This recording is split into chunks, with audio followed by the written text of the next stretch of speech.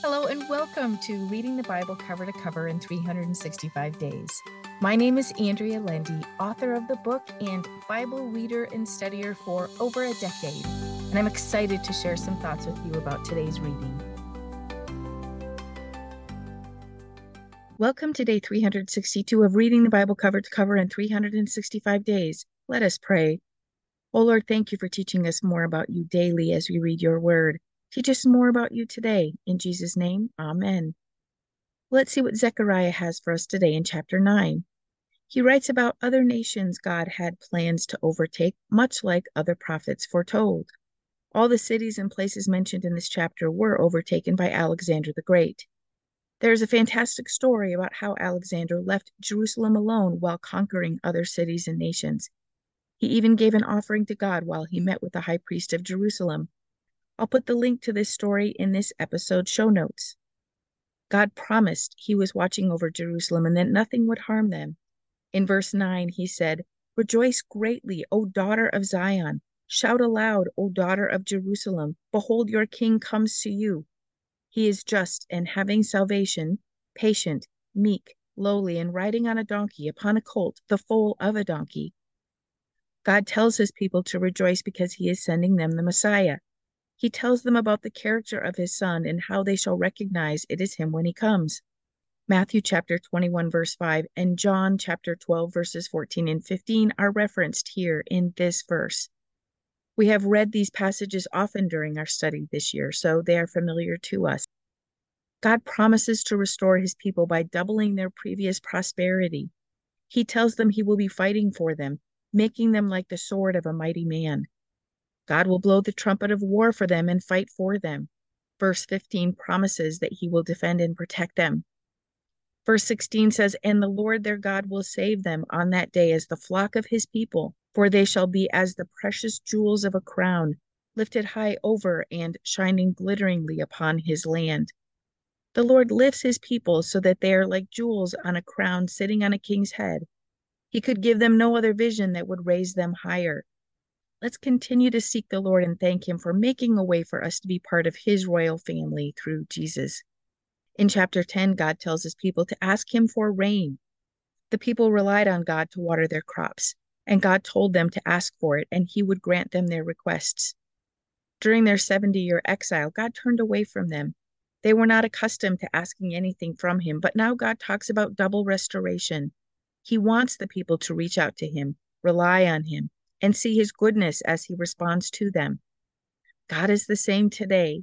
He wants us to lean into him, rely on him, and ask him for what we need. May we ask for what we need, knowing that the Lord is gracious and mighty and desires to give us those things.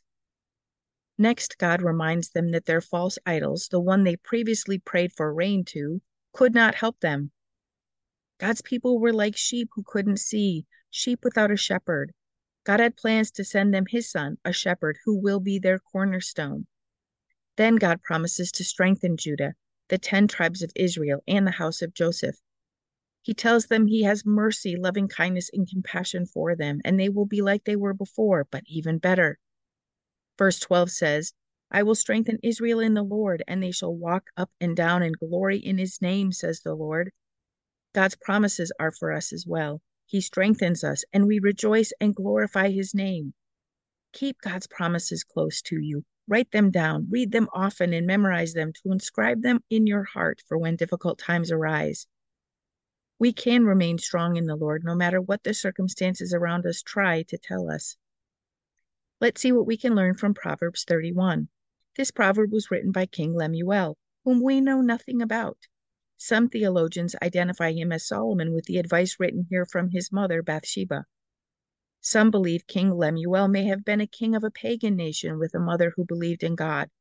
Either way, this proverb comes from a king's mother and is very wise indeed. She cautions him against drinking wine and strong drinks.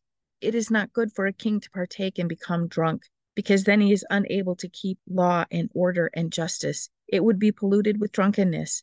However, she teaches him it is okay for others to use it for medicine and for the brokenhearted. She advises her son to stand up for the defenseless, the poor, and those without a voice. She advises him to judge righteously. The rest of the chapter is dedicated to the aspects of a woman of virtue. She is trustworthy. She comforts and encourages her husband. Verse 15 says she rises while it is yet night and gets spiritual food for her household. She tends to the physical and spiritual things for herself and her household. Verse 30 says, charm and grace are deceptive, and beauty is vain because it is not lasting. But a woman who reverently and worshipfully fears the Lord, she shall be praised. Yes, a woman of faith who gives worship and reverence to God is certainly something to aspire for both men and women. May we continue to worship and honor the Lord in all we do. Verse 20 speaks to the poor again and says, she opens her hand to the poor. Yes, she reaches out her filled hands to the needy, whether in body, mind, or spirit. May we have compassion for those less fortunate than ourselves and offer what we can. God's word repeatedly tells us to help the poor. Let us pray. Oh Lord, thank you for teaching us more about you and your heart. Father, we pray that you lead and guide us as you have been leading and guiding your people for thousands of years.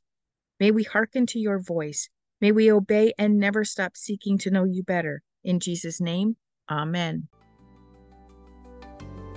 Thank you for walking this journey with me and being a faithful reader of God's word. I pray that he shows himself as the God who loves you deeply and cares about every detail in your life. Come back tomorrow for some more thoughts and insights as you read God's word.